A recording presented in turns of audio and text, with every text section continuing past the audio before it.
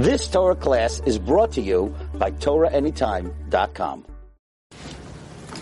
Shalom and welcome to Practical Spirituality here in Eshet Torah, in the Holy City, overlooking the Western Wall, and more importantly, the Temple Mount. Today's class probably won't get a ton of views because most people outside of Israel are having Yom Tov, Sheni. They're in the second day of Yom Tov, which is really the third day if you include Shabbos. So let's just say they smell.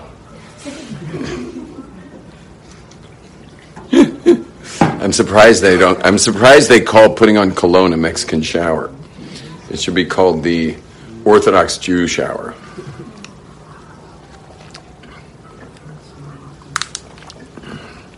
Okay. So we have too many people who are working kind of mind-numbing jobs to make money for too many hours. So when it comes time to actually enjoying your life, you're just kind of postponing it to vacation times and other breaks. When you have some time off, and so when are you supposed to enjoy it? And many people, you'll notice that the only time they ever take off is when they catch a cold. And that's their little secret way of, because the cold, like no one would admit they want to catch a cold, but colds do serve you. They serve you the chance to rest for a few days. But there's no reason to catch a cold. What we do instead is we figure out what we enjoy in our lives, and you do that. And you do it regularly. It's something that's not you don't skip it. It's just not a negotiable. So many people are skipping the things they would love to do most, and some really postpone it. Like meaning, when I make enough money, then I'll start doing the things I love to do, and that's really a nasty thing. I know a guy this year who accrued 10 years of vacation time. Meaning he almost had an entire year's paid vacation, and he did this for 10 years straight, never taking vacation. And guess what? The company went bankrupt. No vacation. And now he's just like kind of freaking out because he doesn't have his work, nor does he have a paid vacation. And he should have taken his vacations during those years.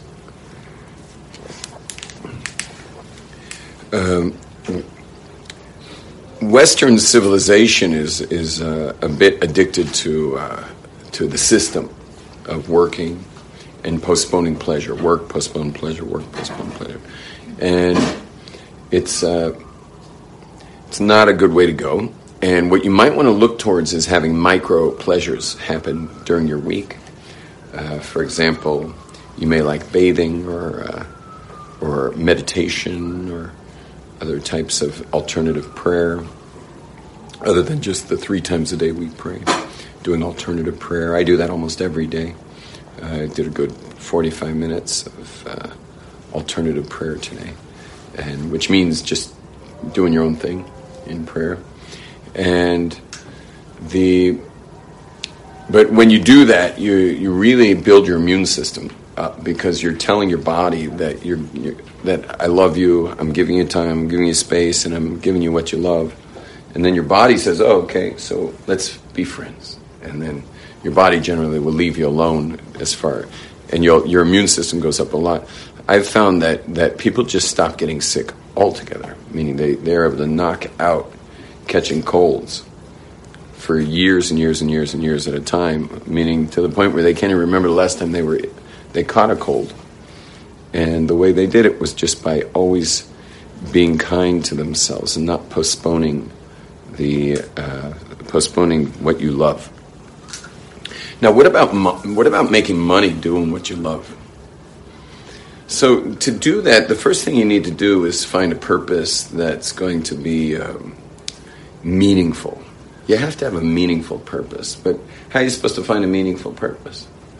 Well, there's a couple ways to do it. One is just a very smart way is see where the vacuum where the vacuum is, meaning see where the world needs you. Like, where does the world need you, and go get busy fulfilling that need. Now, you can't just do that because you've got also your own personal character and style of doing things. So it could be where the biggest need is doesn't need you. But chances are most places where there's a big need, you're going to be able to contribute in some way.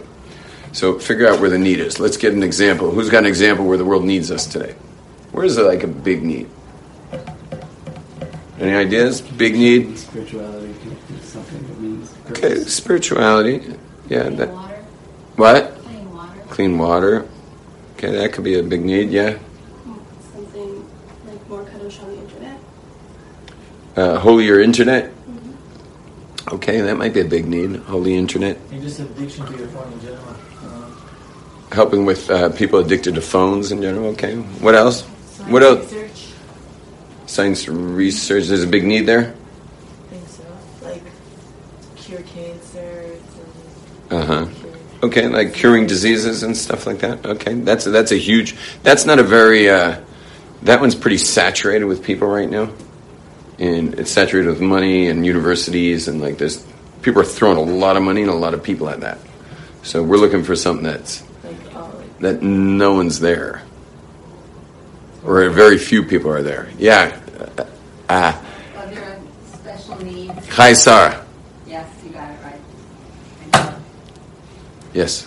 Okay, there are a lot of special needs children around in schools or individually at home, whatever, and they need individual attention, even in the schools when they have teachers. They could use another person. So I did that for a while. I just volunteered. Mm-hmm. And then when the teacher left, they hired me. That's right. And I love doing it. Great, amazing. Just, I was afraid to skip that part, but you should never underestimate working for free. Now, that sounds a little strange in monetizing, in a class about monetizing your special, contribution, but working for free is amazing. It's just, if you're willing to work hard and work for free, you'll be shocked what happens later. Meaning, you had the perfect example is you I don't know what it is, but you just get really good at everything going on around there, and you're better than the people making the money. And then the boss realizes, like, here I'm paying this one, $80,000 a year, and this one volunteering is like doing a lot better job over here. It's just a matter of time before you've got a job over there. Actually, I got my job with Aish just by saying yes. I just said yes. I was working in LA, and my job got kind of canceled. I was the campus rabbi at UCLA, and my job just kind of they did a whole like overhaul of Aish LA, and saw that campus is not where they're going to be right now, and which is kind of crazy to not go to campus, but for whatever reason they were going to take a break on campus while I was the campus rabbi, which means they're taking a break on me. And so I got fired, which was amazing, because if you get fired, you have a severance contract. And so my life was paid for. Rabbi Weinberg, who built this place, was afraid I would get hired by someone else, and I almost did. And he said, get him back to Jerusalem. Now, Jerusalem was not hiring. Have you guys noticed there's an epidemic of rabbis in Jerusalem? We're having a rabbi epidemic. So they were not hiring here at all. So what I do, I thought to myself, I have a year of severance, meaning I have a year of salary from them having terminated my job in LA. What if I just come into this building and just say yes to every single thing they ask? Well, within a month or two, I worked in every single department in this place. Every department. Whether it was discovery or fellowships or essentials, this program, or in the base midrash or the intermediate students. And no matter what they asked for, I said yes. Run a Shabbaton? Yes. Whatever you want, his answer is yes. So after a while, I was you found me in every, it was like, where's Waldo? I was in every picture.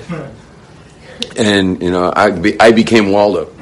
And so then I timed it perfectly with like I think it was after the dot-com crash in 2001, but it was just when things were picking up, and like finally, like the money was being donated properly to Torah institutions, was exactly when I said, "Okay, I've been free.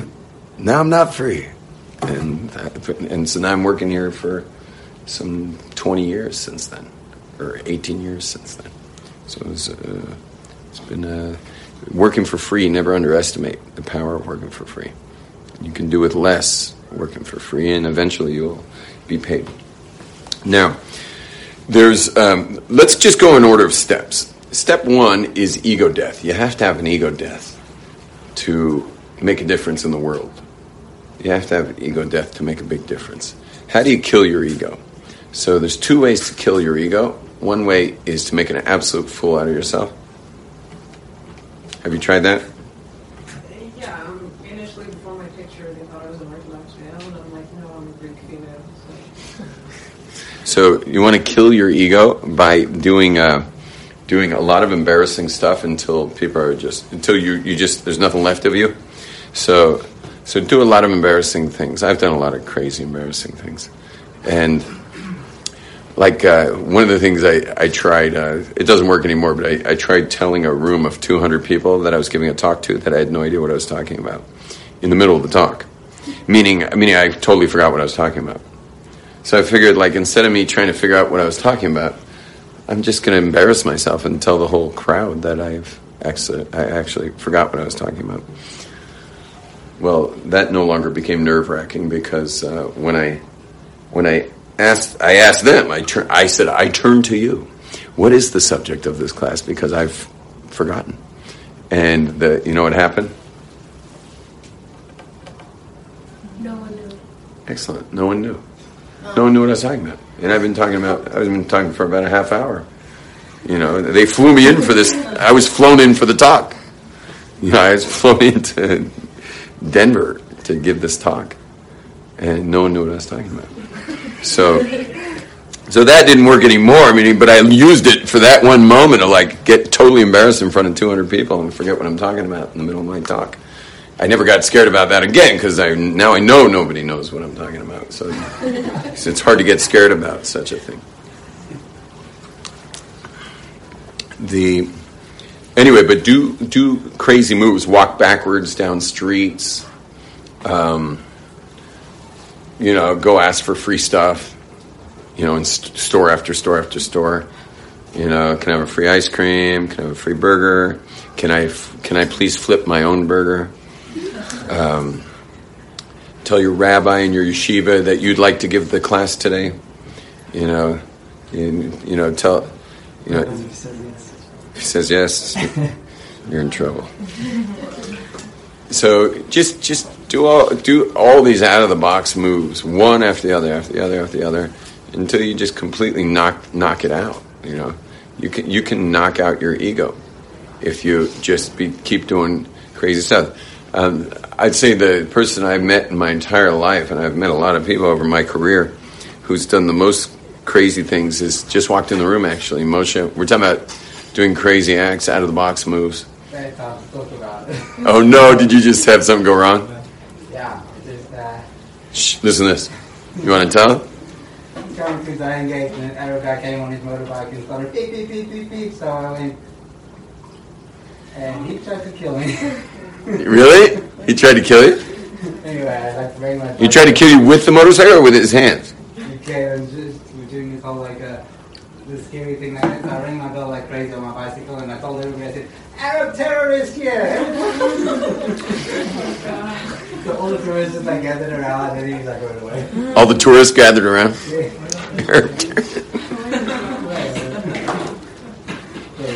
feel better now. So it's funny I'm talking about this because of all the people I've met, years and years of meeting people, who walks in the room? Moshe, who like probably not, if not daily, every other day, every third day, you do something totally out of the box, and you're on your way back from doing that right now.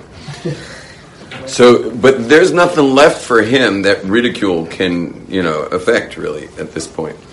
Yeah. Isn't ego killing also like, it could be like a realization that anything like that I'm trying to control with my life and ego, realizing that like it doesn't work out.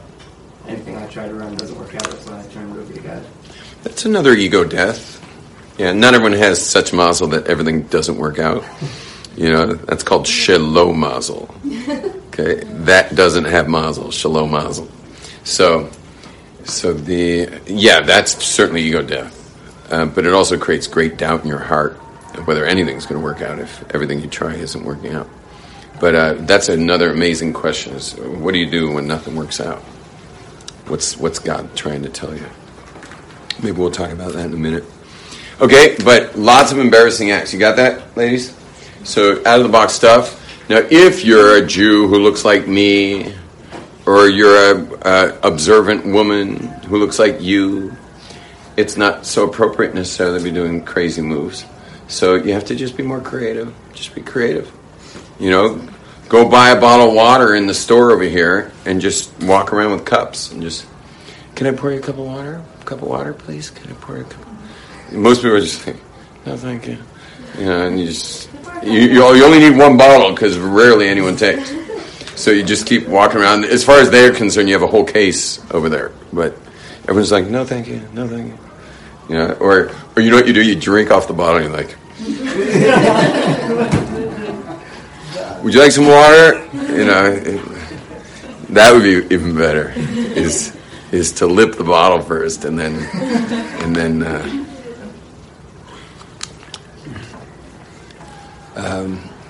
Okay, so that's one thing. Another thing, what you want to do is learn to love failure. You got to chew on the fat of failure. Love failure. Love failure. You should in Facebook, in their headquarters, they have on their screen, it'll say "fail hard" on their screensavers and stuff. And there's signs around the offices that say "fail hard, fail hard." Because obviously Zuckerberg learned this secret to success. And that is, if you're not failing, you're probably not pushing very hard. You know, if you're not failing, that means you're playing safe. And safe is a great way to be mediocre and never make a difference in life. Whereas failing hard would, you want to fail hard and just kind of move in towards a lot of failures. And obviously you're not trying to fail, but you should be pushing so hard that failure is inevitable and repetitively. And just love it, because I'm going for a fail here. Like, I'm going for the fail. And you can push hard enough and get that fail. Yeah. Is it bad if everything's going right? That's back to the mazel question. It could be a bad sign that you're not really pushing the envelope, but it could also be a really good mazel. Yeah, so it's hard to tell. It just really depends on your mazel. If you have really good mazel and you're pushing really hard, it's going to just keep succeeding. Yeah. All right. So we got ego death. Then we got where's the vacuum? I did it in opposite order, but you start with ego death, then you go to the opposite order. The opposite order would be to figure out what's always bothered you about the world. What bothers you about this world? Where is your contribution going to come in? So you want to think about that. Is what's wrong with the world and how can you fix it? Everyone's going to have a different thing that bothers them about the world. And you just want to think about that. Like, figure out what would make your life meaningful. Meaning, where is the world messed up, and how amazingly meaningful would your life be if you could fix it in some way. In a second, we're going to talk about monetization, but right now we're just on contribution. So, what's a place you'd like to see the world fixed? Where do you guys want to? You already gave me some ideas, but where do you want to fix the world? Okay, where do you want to fix the world? Then most of the world, their physical or fitness goals and everything like that, they always fail, and that shouldn't be like that. Okay, great. Physical fitness, yeah. People's knowledge of where they come from, and their history. Okay, background. That'd be a cool one. Yeah. Anyone else got something where they want to fix the world? Yeah. Well, this was something Hi, sir. Years ago. Like, gossip was no big deal. People weren't embarrassed saying something like really about people, and could have been really way out, and I couldn't take it. So I used to tell people after I started learning Shmiras Lashon, I had classes on that, and then I used to tell people that this is not, Okay, so then the Chafetz Chaim opened up in Muncie, and then they're making nice money. People working there. yeah. To wake up people so they can look for facts, see where like quotes come from. Like for instance, what Isaiah actually says, and other things like that make them think. Very good. And you already said that your purpose was to take people who had gotten brainwashed in by I think specifically you said the church. I was in Greek Orthodox Christianity, and I read the Ten Commandments for the first time. I was in my late 30s, and after reading the second commandment and the fourth commandment, I knew that my religion was garbage. Well, that's pretty strong. Second commandment being you can't ascribe power to any other being, so that would knock out Jesus, I guess.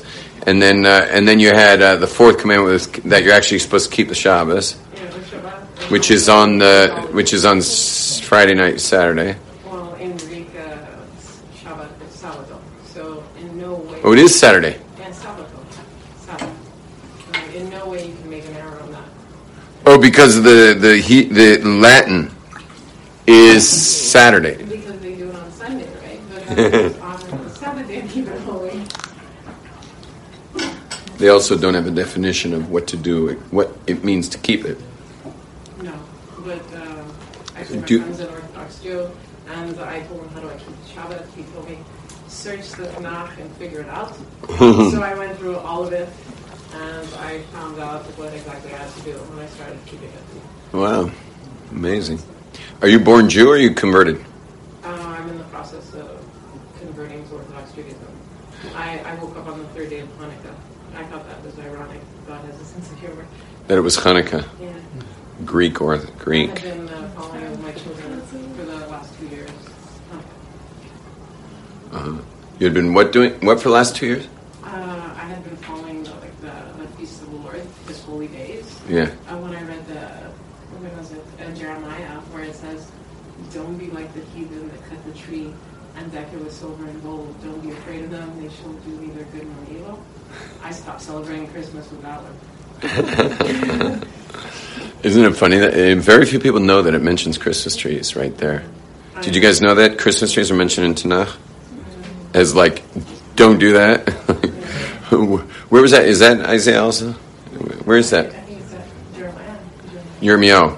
So in Jeremiah, it mentions Christmas trees by names. Like, don't cut off those trees and decorate them. And I mean, just think about just the whole thing of like cutting a tree is pretty nasty thing to do in general. Like, what are you doing cutting a tree off its root? I mean, would you ever walk into a pine forest and say, "Hey, let's cut one of those things off. We'll put it in our living room. I mean, we'll be the first person ever with a pine tree in his living room." And your friend's like, "But it'll die." And you're like, "Oh, details." You do that with flowers, though. Okay, but flowers, not a pine tree growing for, You're still killing it. It's different. It's different. And I'm not a big supporter of flowers either. You know why we buy flowers? Besides the fact that they're beautiful, we buy flowers for our spouses to show them that we're willing to completely waste our money for her.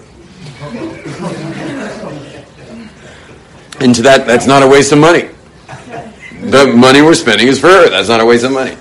But to us, men like money that makes money. Men like money that works for them. Men like money that comes with intrinsic value. The fact that you just bought something that's dying, if the second you cut it, is showing that men are willing to part with their own desire, that their money should have value. Because it has no value. You just cut it. It's dying now. So it's less value the second you cut it, and it's only going down. A man doesn't like to do that with his money. But the fact that it makes our wives happy, we're going to do it. And that's one of the great signs of love. And another is jewelry. Like, why would I ever do that? Why would I ever buy this little thing that it's so expensive? And so the fact that we part with our money for that is not because we're interested in the thing. We're interested in what it does for our wife when we give it to her. So you get that? So men realize that it's worth it. It's worth it. Show those kind of sacrifices. Another thing, men, while you're listening, is if your wife ever asks you to do something that is clearly against your will, you should not fight. Just do it. You'll never have to do it again. She just wants to see you're willing to part with what's important to you. See, the man who puts his foot down and he's going to like put a stake in the dirt, saying that's non-negotiable. You'll see. You're going to be pulling that stake up. She's going to make you pull that. She doesn't want nothing comes before her. And if you really live that way, she will make sure you never miss a minion. You never miss going out for beers with your friends. You never miss a game. You never miss nothing. But the second you say, this is more important, I go, well, I don't change diapers. Oh, yeah? Yeah. You're going to be changing more diapers than you can believe. But if you just get in there and start changing diapers, I don't know, put on gloves or something. Wear a mask, Go change the diaper. She'll be saying, or while you're changing the diaper, she'll be saying, like, what kind of wife am I? While you stay home from mincha, because she's like, can't you just stay home? You're like, well, it's going to go to mincha. And she's like, please, I need you. So what happens? You stay home. And you're doing mincha, like, against your wall of your house, inside your living room. While you're doing mincha, she's eating her heart out. She's like, what kind of wife am I? He married me knowing that I was going to create a Torah home for him. And here he's praying mincha in the house. What kind of wife am I? So, but the guy who says, I'm going to mincha, he'll wind up never going to mincha in the future. She's going to keep him home every mincha. So, anyway, but that's the lesson you get. You get that lesson from flowers and jewelry, and you never put anything in front of your wife, and then she'll never let anything get in the way of what you want if she sees that you're that dedicated. What do you ladies think of that advice? It's wise advice. Eh? First of all, they're going to forget everything I said, and you guys are going to remember. So we're all set. That's me. I know I'm married. So I could say this to my wife, and 2 days later, I can just start doing it.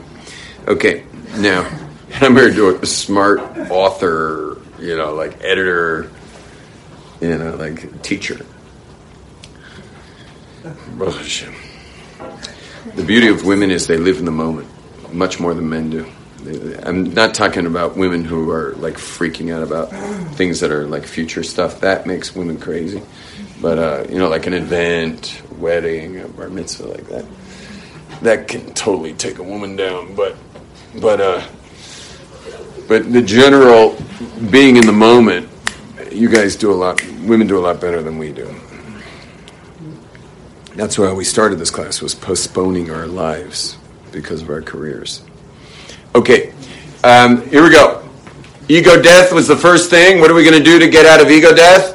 A lot of out of the box acts and lots of failure. Fail hard. Okay, guys, say it. Out of the box. Out of the box. Failure. Failure. Okay, these are the things you got to love. And maybe I'll give a little.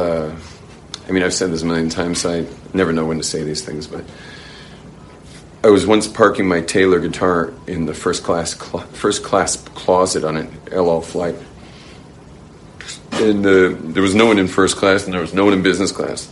It was like a jungle in the economy. And I said to the stewardess, I said, would you say there's a lot of competition at the top? And she said, yeah, a lot of competition at the top. And I said, well, it doesn't look like there's a lot of competition around here. There's no one in first class.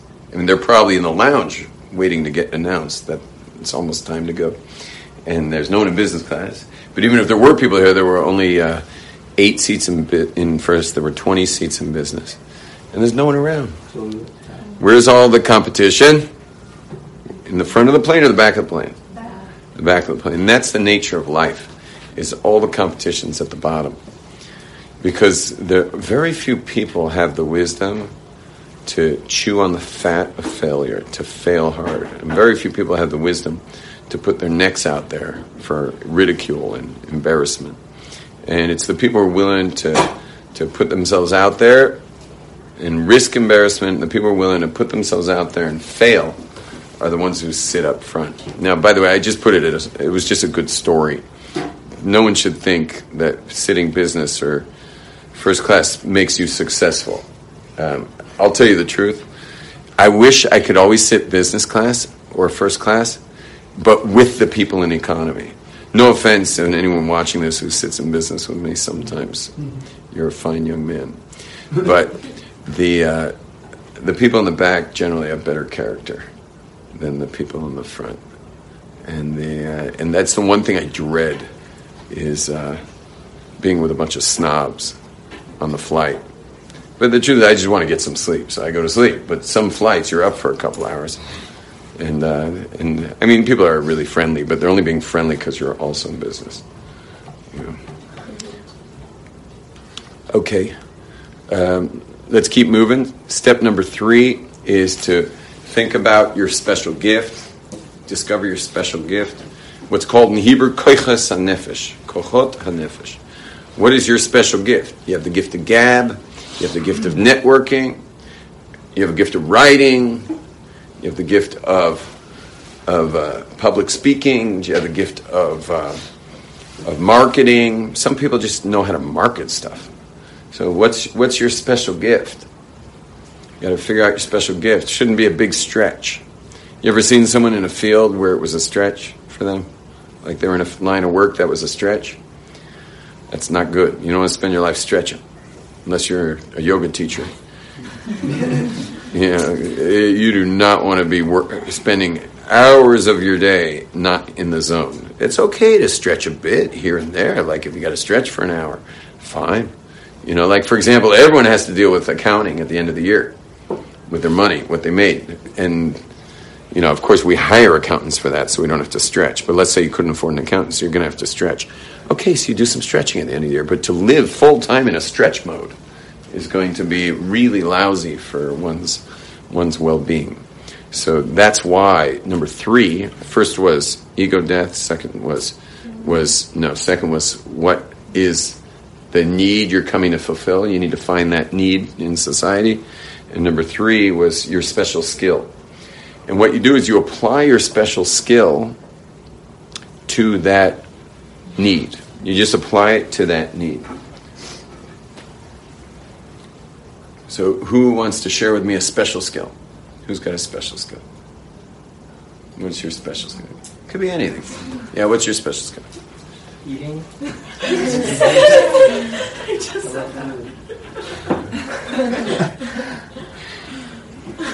Pretend I didn't hear that. What's your special? Yeah, what's your special? Drawing. Okay, excellent. And what's the need in the world? Number 2, the need in the world. I think that like the history aspect, that people don't know necessarily where they're coming from, and I think that's important to know the history. Wow. Okay. So people don't have a context of where they come from, and her special skill is drawing. So what do you get from that? What can you put together like that? Can I tell you what I want to do? Yeah. I'm making animation, and I just got into an animation college, and I want to make videos on different parts of Tanakh. Wow. Animated videos on Tanakh. Excellent. Like Al Qaeda, but different. Excellent. So I have a funky one for you. Ready for this? Yeah. you can do it on the side, but I bet you'll be able to monetize it in no time, is you get people's family trees. They give you the full family tree. You do some research, get some old photos or whatever you can, and then you draw the back. You draw the ancestry of this person as far back as you can go. That sounds so cool. And then you put them, like let's say it's a young family, so you draw them into the picture, maybe a little in the foreground, and then but they see this big thing behind them of all these people, and like it's this amazing context for them. Yeah. And then suddenly like the kids are thinking twice whether they're going to marry Gentiles or something, because they're like, I'm coming from that, and you make them quite a big one, like scale them. You know, make them gorgeous. People put them in their dining rooms, and you know, where they see their whole ancestry right in front of them, and they're like making they're going to decide differently because of that kind of work. And after a while, I mean, you could just be the main drawer and have other people drawing for you, because it could get popular. You know, people are going to want these things. So, and that's easily. Yeah, you better write that down quick. I've also, anyone who wants to write a screenplay, I got a screenplay that would be like huge if anyone wants to hear about it, if you want to write a screenplay. Someone else, who's got a skill? Yeah, what's your skill? I can do like two ways of this. Should it be more broad or more open? Broad. I meant more broad or more like closed. Broad. Specifically. Whatever, tell me both. So, one is the physical. Do you mind if I film you, just to make it more interesting for Paul? How you doing, Paul? Paul, by the way, you can pitch in here. We got a life coach here watching this. Where are you, by the way, Paul? Kind of somewhere watching somewhere. Yeah. Okay, go ahead. Everyone else can wave. I guess Just the middle area. I guess it's a kind of. They're in Yom. Who's in Yom Tov right now? That's a good way to catch them. Yeah. No, you're allowed to sit in class. Shavuos, Yom Tov's great. You guys, don't move. Don't move. You in Yom Tov? Good. So my skills in between, I guess, like the physical exercising. Yeah. Being consistent with it, and psychologically talking out with people, figuring out where they need to kind of work on themselves in a life coaching kind of way, I guess. And my thing that I feel like people are missing is that connection to their purpose and their meaning, spirituality, and kind of developing some sort of system between the physical and the mental, combine those two so people can kind of hone in on what they need to do by working out, exercising, meditation, and also by working on their mental, whatever their traumas are, or amazing. That sounds amazing. I love it. You might want to, just if I can offer some advice, is to that kind of work. You need to you yourself need to go to the masters to be the master. You know. So how old are you? 19. Perfect. Don't do anything but that for 5 years. Meaning what, work out? No. Everything you just described, go to the top guys in those fields, both in the personal development and in the physical development. I just applied for a master's degree in the training that I do, gymnastic training and those types of things. Excellent. But don't let the school, don't count on them. Like, also go to the masters and put yourself at their feet and learn from them. That's a big part of this particular thing you want to do. Who trained you, all the training you got is going to mean so much for it. So you want to go to like the top people. Don't spare a dime. I mean, even if it's beaucoup dolores. How's my French? Even if it's a lot of money, beaucoup dolores. Even if it's a lot of money, just spend it. You're going to make it back big time. Yeah, don't spare a dime on that. 30 grand, something like that. Masters can be pretty expensive too. Maybe you want to skip the masters and just go to all the masters. You know, like don't give the school your money. Give it to the masters themselves. Don't go to Wharton. Are you going to Wharton? No. Is Wharton expensive? Wharton is a business school. It's one of the top business schools forever and ever. It's in Penn, University of Pennsylvania. Yeah. I have a friend who graduated Wharton. He's a really cool guy. Makes a lot of money. What? Makes a lot of money. I think he does. But he's still a full-on hippie. Which is why everyone loves him. So, okay. Next is monetization. Well, not monetization. Next is to give it a title. So everyone give it a title. What's your thing? You guys, are you been thinking about your thing? Are you just sitting there and listening to this? Like, just kind of getting through the Yom Tov Sheni? Don't do that. You start again. Okay, we're going back to the beginning. Ego death. Out of the box and? A lot of out of the box moves and a lot of failing. Okay, got it? Now, the second is, what's the need of the world? You thought about the need of the world? What bothers you about the world? You're only going to see, you know what you've been doing all your life? You've been trying to get rid of all your little problems. Social problems, little money issue here, there, and everywhere. Maybe like your weight or something. You're always dealing with little problems. Maybe a little acne or something. You're always trying to get rid of your problems. You understand what I mean? Trying to get rid of your problems. So what I'm trying to do is give you one big problem. You need one big problem that's worth your life, because all those little problems are stupid compared to one big problem. Moses had one big problem. How do I get these knuckleheaded people from Egypt to Israel? How do you do that?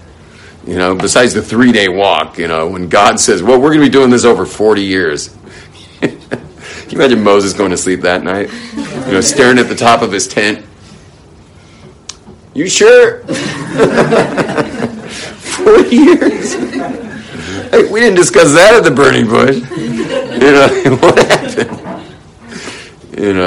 That's quite a big, his job description, just I don't know what percentage is 40 years on 3 days, but it just went up a lot of percentage of what he is going to be up against. And 40 years.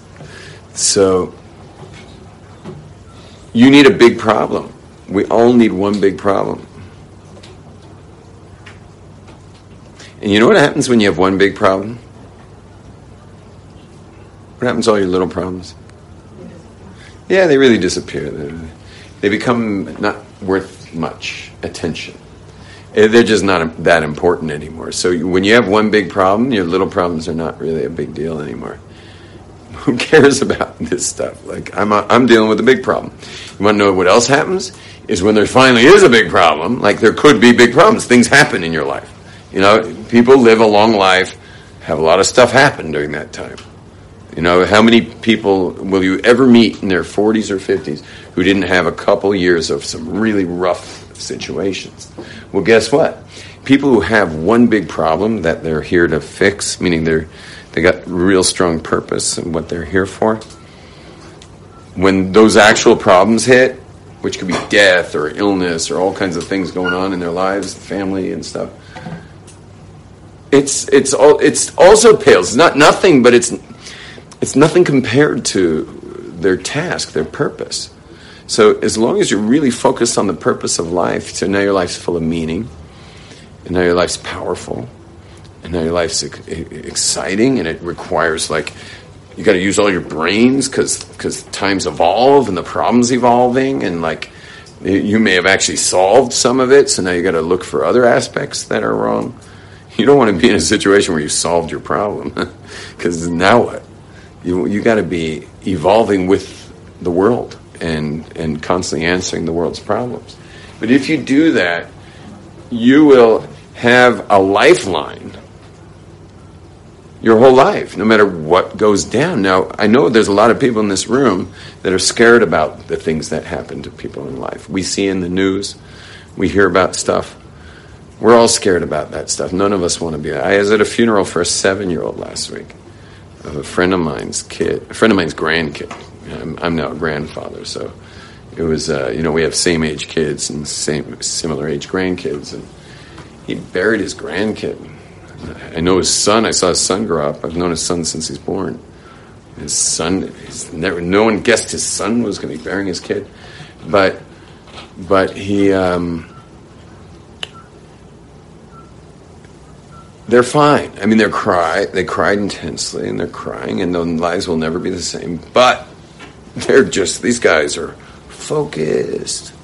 They are focused people with extreme amounts of purpose and meaning in their lives, and great dedication and contribution. And so you don't have to worry about them. You don't have to worry about them, nor the wife. The wife who's lost her child, her life will never be the same. But she is someone who is just filled with purpose, and that will never go away. And all these poor millennials out there, all these kids out there with these meaningless lives,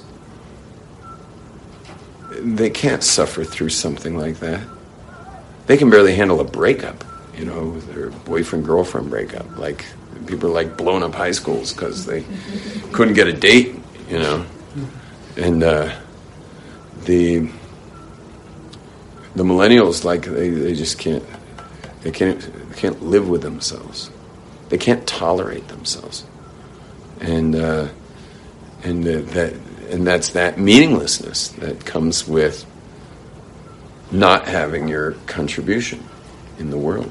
And now you see, and you'd think that taking on the responsibility of a contribution is going to be a lot of tasks. Your inbox will never be empty if you really take on something big. But where are you going to be focused on? The heavy responsibility of it, or the power and beauty of making a difference? Which one you want to focus on? Now, millennials are going to look at the responsibility and run the other way. But where do they run to? They run to the bathroom with their smartphone. They're going to run the other way, but they're just going to go hide from the world and get more and more depressed. Whereas someone who runs for the responsibility finds out that what they thought was a lion was a pussycat. It was just a little kitten. Why? Because if you're focused on the meaning you get out of living a life full of contribution, so the fact that came with a bunch of responsibility is irrelevant. And the responsibility is just not your focus. Your focus is on the difference you're making. And you never feel overworked. Everyone's like, wow, you're so busy, you work so hard. And then you're like, I don't even know what you're talking about. I never worked a day in my life. I live with the most meaning. And I get to go to sleep every night knowing I made a difference. What could be better than that? And now, are you afraid of death? This we covered last week. Are you afraid of death? Who do you think is more afraid of death, according to sociological studies? Someone who has a purpose in life, therefore is living powerfully, or someone who never found the purpose of life and so they're kind of dead already? Those smartphone junkie dead people. Yeah, who's more afraid of death? They can study this. They've done the studies. You can Google it after class. Who's more afraid of death? The people who are living big with purpose in life, or the people who have disappeared and crumpled up and folded into, the couple inches of screen they got? Who's more afraid of death? Which one? People with purpose. Let me explain why. I'll explain for you. They're living big and they're going to die. Exactly. They're doing so much good. Right. Whereas the person who's crumpled up into a screen shouldn't be afraid of death. He's already dead. Yeah. Exactly. So the answer is, it's ironic, but they actually did the study, and they found out that the bigger your purpose is, the bigger you live, the less afraid of death you are. And the less you live, the more dead you are here, the more you're afraid of death. Now the question is why? Because you realize you have a purpose, at least you did something in the world, but when you don't have any purpose, you won't even start your life. Excellent answer. That's one really good answer. Is because you keep thinking you're going to get to the purpose, and you're afraid to die without having gotten it. But of course, they never do, by the way. Unless they hear these classes, they probably will never, turn that light on, get the thing started. But here's the deeper reason why. The deeper reason why is the ego death. Is that someone who's already had ego death? Well, what's left? If your stature, if your ego, if your arrogance has been killed by embarrassment and failures, and now all that's left is you're just like, what's left? What's left of you? Okay, you're contributing, that's good. But what's left of you when your ego's dead? What's left of you if your ego died? If all your self-image is gone. You know the term self-image? Self-image. If all that image you created about yourself, self-image. Self-image is the biggest joke in the world. Self-image. What's the word image short for? Imagine. Yeah, it's your imaginary self. You know, if your little imaginary self that you created for everyone to like you, or at least not mess with you if you're a more aggressive type. But that self-image you created is going to die, and that's scary.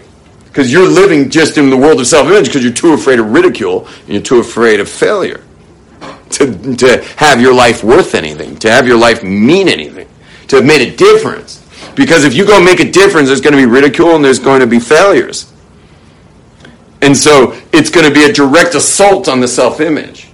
And so I'm just going to hide in my little phone here and crumple up into the corner and live a meaningless life. But I'm scared to death of death because the self-image that I created will die. It will cease to exist. Whereas someone who has a special purpose, their self-image has already suffered a million deaths. I mean, it died already. You're already dead. If you have a special purpose in life, you're already dead. Meaning the self-image is dead. So you're not afraid of death because you're already living in the spirit world. People who have special causes in life live in the spirit world. They don't have fear of death because death is the ultimate portal to the spirit world. I mean, what's the ultimate portal? What's the ultimate doorway to the spirit world? Death. Where your body is no longer in the way. You're not getting hijacked by your thoughts and wondering whether you're thin enough or good looking enough or whatever enough. You know, enough, or not enough. As soon as that brain shuts up, no offense, but as soon as your brain shuts up, otherwise called death, now you're truly admitted into the world of spirit. Now you're really in the spirit world. Well, someone who lives contribution, someone who has a purpose in life, someone who's making a difference in life is already in the spirit world. They live spirit. So they're not afraid of death. Death is exciting. Yeah, I know it sounds like I'm starting a death cult here. We don't want to die earlier than we need to because I'm here to contribute and I want to contribute. And God gave me this gift. I got a body, I got a mind, I got a heart, and I want to contribute as much as I can of my body, mind, and heart while I'm here. So I'm not trying to die earlier, but death is a welcome, thing to someone who lives in the world of spirit. It's not afraid of death. Whereas someone who lives in self-image, someone who lives in body, someone who lives in fear is going to be tremendously afraid of dying. Because everything he knows or she knows of herself is going to be taken away. Because she's made her life, or he's made his life about this world. And you want to hear a freaky thing? Is that do you guys realize that someone could do this whether they're observant or secular? You get that? It doesn't matter how observant you are. You can be a fully observant Jew and be living exactly like every meaningless life millennial out there. Right? Don't we all know that? Like, it doesn't matter it's wonderful that you keep Shabbat, and it's wonderful you keep kosher, and it's beautiful that you pray and you go to the kotel and do all these nice things, and please God you'll have a beautiful home with Shabbos tables and stuff. That's all great stuff, and may you be blessed to have them, but you could also live a meaningless life at the same time. Meaning you have 10 times more meaning than a secular person because you're living a very rich Jewish life. But this purpose of your own self having been created, meaning that you were created unique from the guy next to you, from the guy next to you, from her, you're created unique. Why? What's that about? So that we don't have really over the millennials. To find our own special purpose as an individual, we don't have that over millennials. Millennials and us suffer that until we finally get courageous enough to die now. I don't mean physically. Die now, ego. Now's your chance. Like, kill it now, or you'll spend your whole life being afraid of death. Go the quick route and do a lot of out-of-the-box stuff and fail hard and get your death over so that you can start to live. Would you like some seltzer? That's very, very nice and out of the box. That's a good out of the box. Thank you. No, I'm fine. Okay? So I'm able to watch whoever's like not keeping second day Yom Tov in America. You know, I know a lot of the people coming online, you know. Like, they're not even in Israel.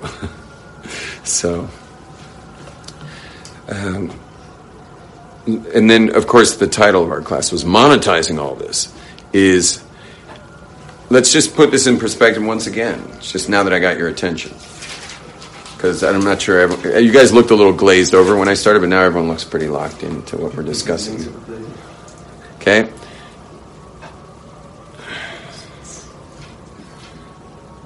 People spend their lives doing inane jobs that don't mean anything to them in order to finally have time to do what they care about. Time and money to afford what they care about. But you can actually just forego all that and just do what you care about. You can just do what you care about all the time, and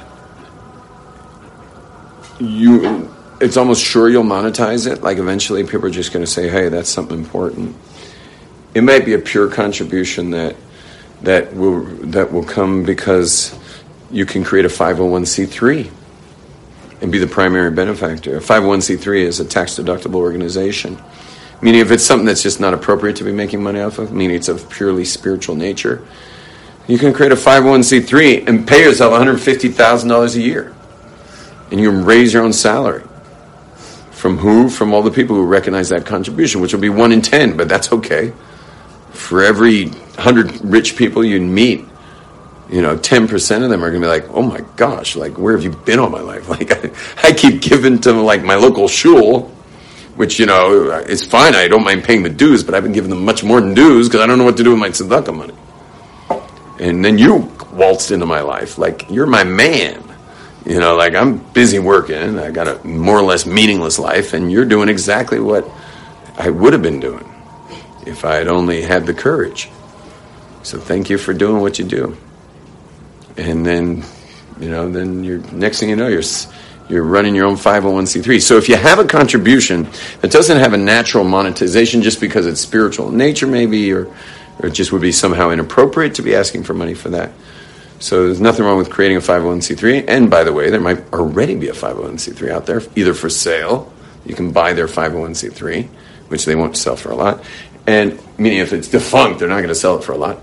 And the other is that you can find another one that's functional and say, yeah, this is what I do. Can I join your thing and get on salary? And they're like, of course. Like we're allowed to pay up to 50 people. We're paying 2. So you'll be the third person with a salary in our 501c3. I have a feeling yours probably there's several 501c3s on yours, and you can just immediately get salaried for that. And then maybe you don't have to do what you're doing the other time. You can go full time on this if you love it. It's nursing. Oh, nursing's very important. I love that. Yeah, that's a good contribution. Yeah, I forgot. Sorry. Yeah. So anyway, but you can monetize. I already gave you the secret of saying yes, meaning doing everything for free, till people need you so badly that they're going to have to start paying you. Yes, and the other is you speak to someone who knows how to monetize things. I counsel a lot of people in monetizing. Someone want to give me a random one, and I'll see what comes up from monetizing it. Anyone got a random contribution? Nobody? Okay. You got one? No. Okay. Whoa! It's 4:20. I got to go back to the zoo. There's no class after mine? Nickmeyer's coming? Maybe he's spaced out. Okay, everyone. Shalom. Be well. You've just experienced another Torah class brought to you by TorahAnytime.com.